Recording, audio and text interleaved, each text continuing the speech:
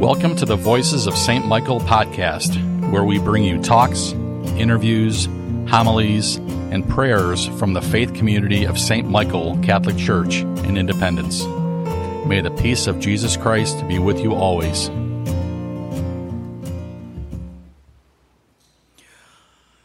I just found out a couple days ago that my sister Kathy, who teaches in Long Island at school at St. Mary's in East Islip, has been sharing my homily with her class on Mondays. So, hello, Long Island. Hello from Ohio. I thought they would enjoy this story.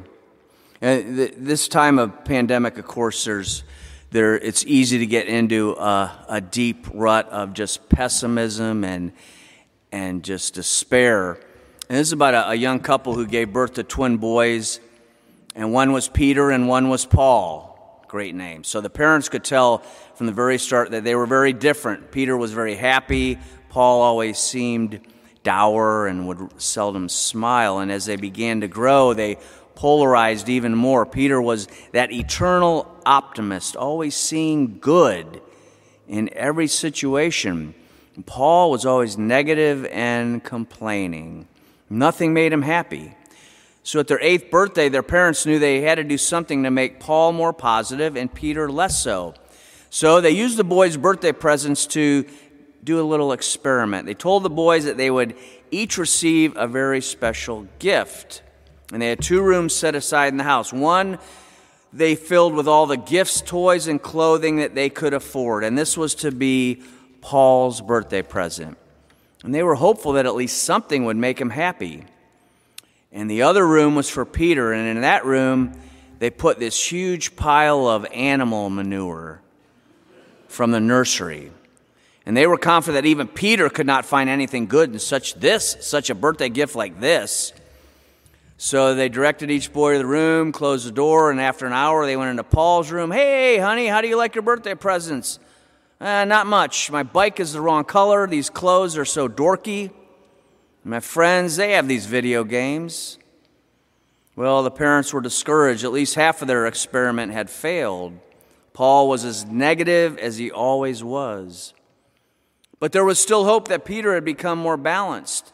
As they approached the second room, they could hear squeals of laughter, and they opened the door, and he was in the middle of the room, covered with this manure, gleefully digging into the pile, and he said, Mom and Dad, thank you for this gift. I am sure with this much manure, there's a pony in here somewhere.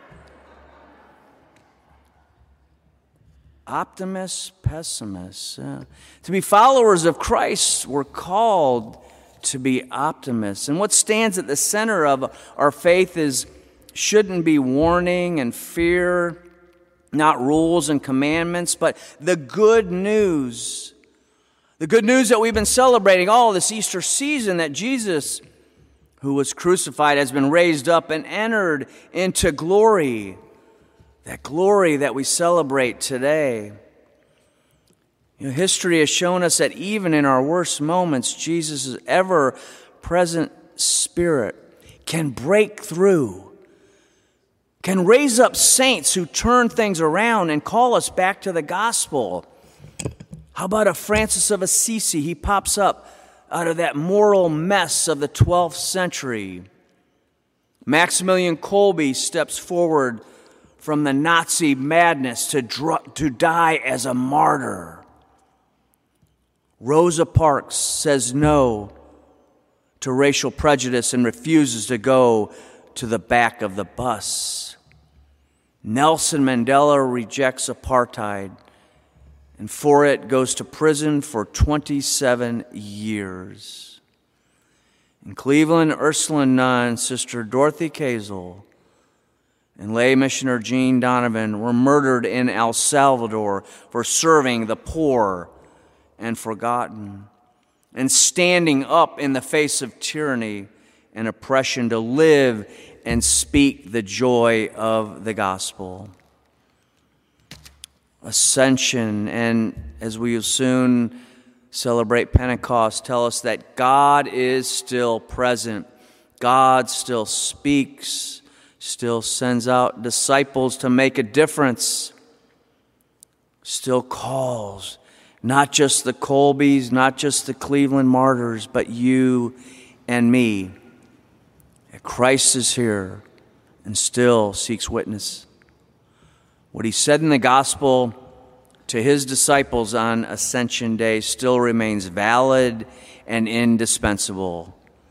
Go and make disciples of all nations, teaching them to observe all that I have commanded you.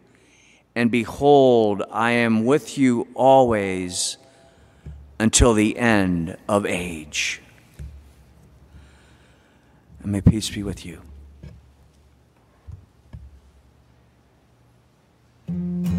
Thank you for joining us for the Voices of St. Michael podcast.